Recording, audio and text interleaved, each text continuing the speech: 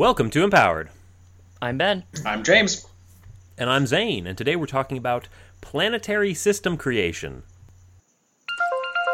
This is the ability to create planetary systems. Captain Planet System is what you're saying. Captain Planetary System. Think bigger. Think bigger. Oh, okay. Captain Galaxy. Captain Galaxy, I think...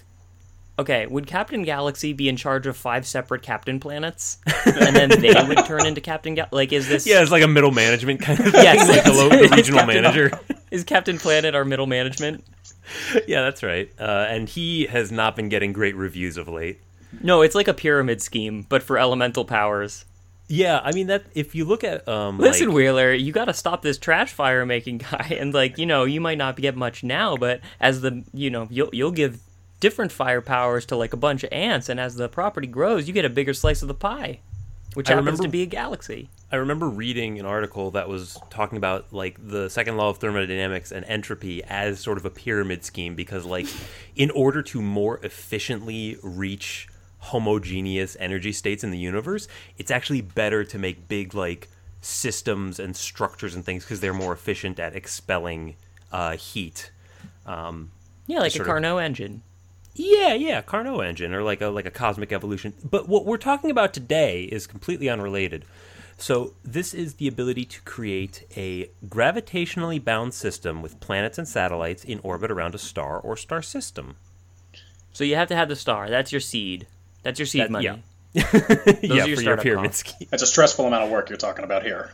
Making lots of decisions. It doesn't have to be big. Okay. It's a matter of perspective, I'm guessing that Galactus doesn't think that it's just all in a day's work, ma'am. Mm-hmm. I don't think that would bother him much. So what would you do? Let's say that you're trusted with this star. It's a nice medium-sized star, and they say, "All right, let's see what you do with this. What's your first solar system? What's your you startup?" Explained what the star was like as though you were trying to sell a car. Yeah, well, that's part of the This is your scheme. nice medium-sized star. I want you to feel like get you're a lot there. of mileage out of this star system. This star can fit 1 million Earths inside of it. Oh, man. And yet, it is only a middle-sized star. Yeah, so what's your first solar system looking like? As blank as possible and as self-sustaining as possible, so I don't have to worry about any life. Right? We can just have one that suits itself and just spins happily. Very minimalist. Yes. Yeah. Kind of like the first dog that you get. You don't like name or bond with it at all. You just sell it for meat. It's right. This is precisely the like galaxy. that. Yes. Yes. I think I hit upon something real here. Yeah. Yeah, there's more in there. There's the... I think that's the right approach. Like, to create a star system, it's one of those things that you never realize how complicated it's going to be until you actually start doing it. Yeah, you realize like trying to fix your car. It's like, oh, there's a lot more going on here than I thought. Counterbalancing the gravitational fields, like, oh, I wanted this 8th planet, but it throws the 7th out of whack. How do you measure the success of a galaxy build? Like, what's the measurable outcome you're looking for? That's the one I would struggle with. Intelligence is the easy answer. But I think that's a passing grade. Okay. If you want an A+, you want an intelligence that's so good that it overthrows you. Yeah, okay. That's true. All right, then I would have to go back. You have to Skynet it. You have to Skynet yourself. Yeah, I'd have to go back to the drawing board then. Yeah. Ben. Yeah. And James. Sorry, I'm used to just talking to Ben. And James and Ben.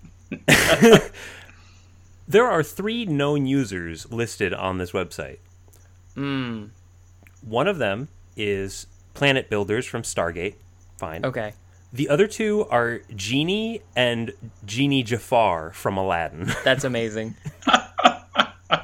This is not a complete list. So, this is the weirdest, hey, what do you know the Genie... what do you think he can do? What are his powers, canonically?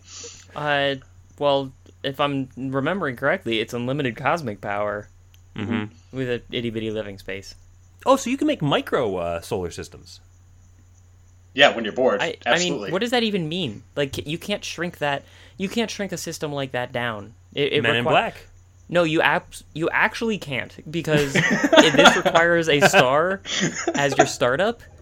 and a star is a source of fusion for energy, I don't think that you can shrink that to like I don't think you can diorama this shit in the classroom. Like, what is your energy source going to be if not a star? So you're saying that Men in Black lied to me.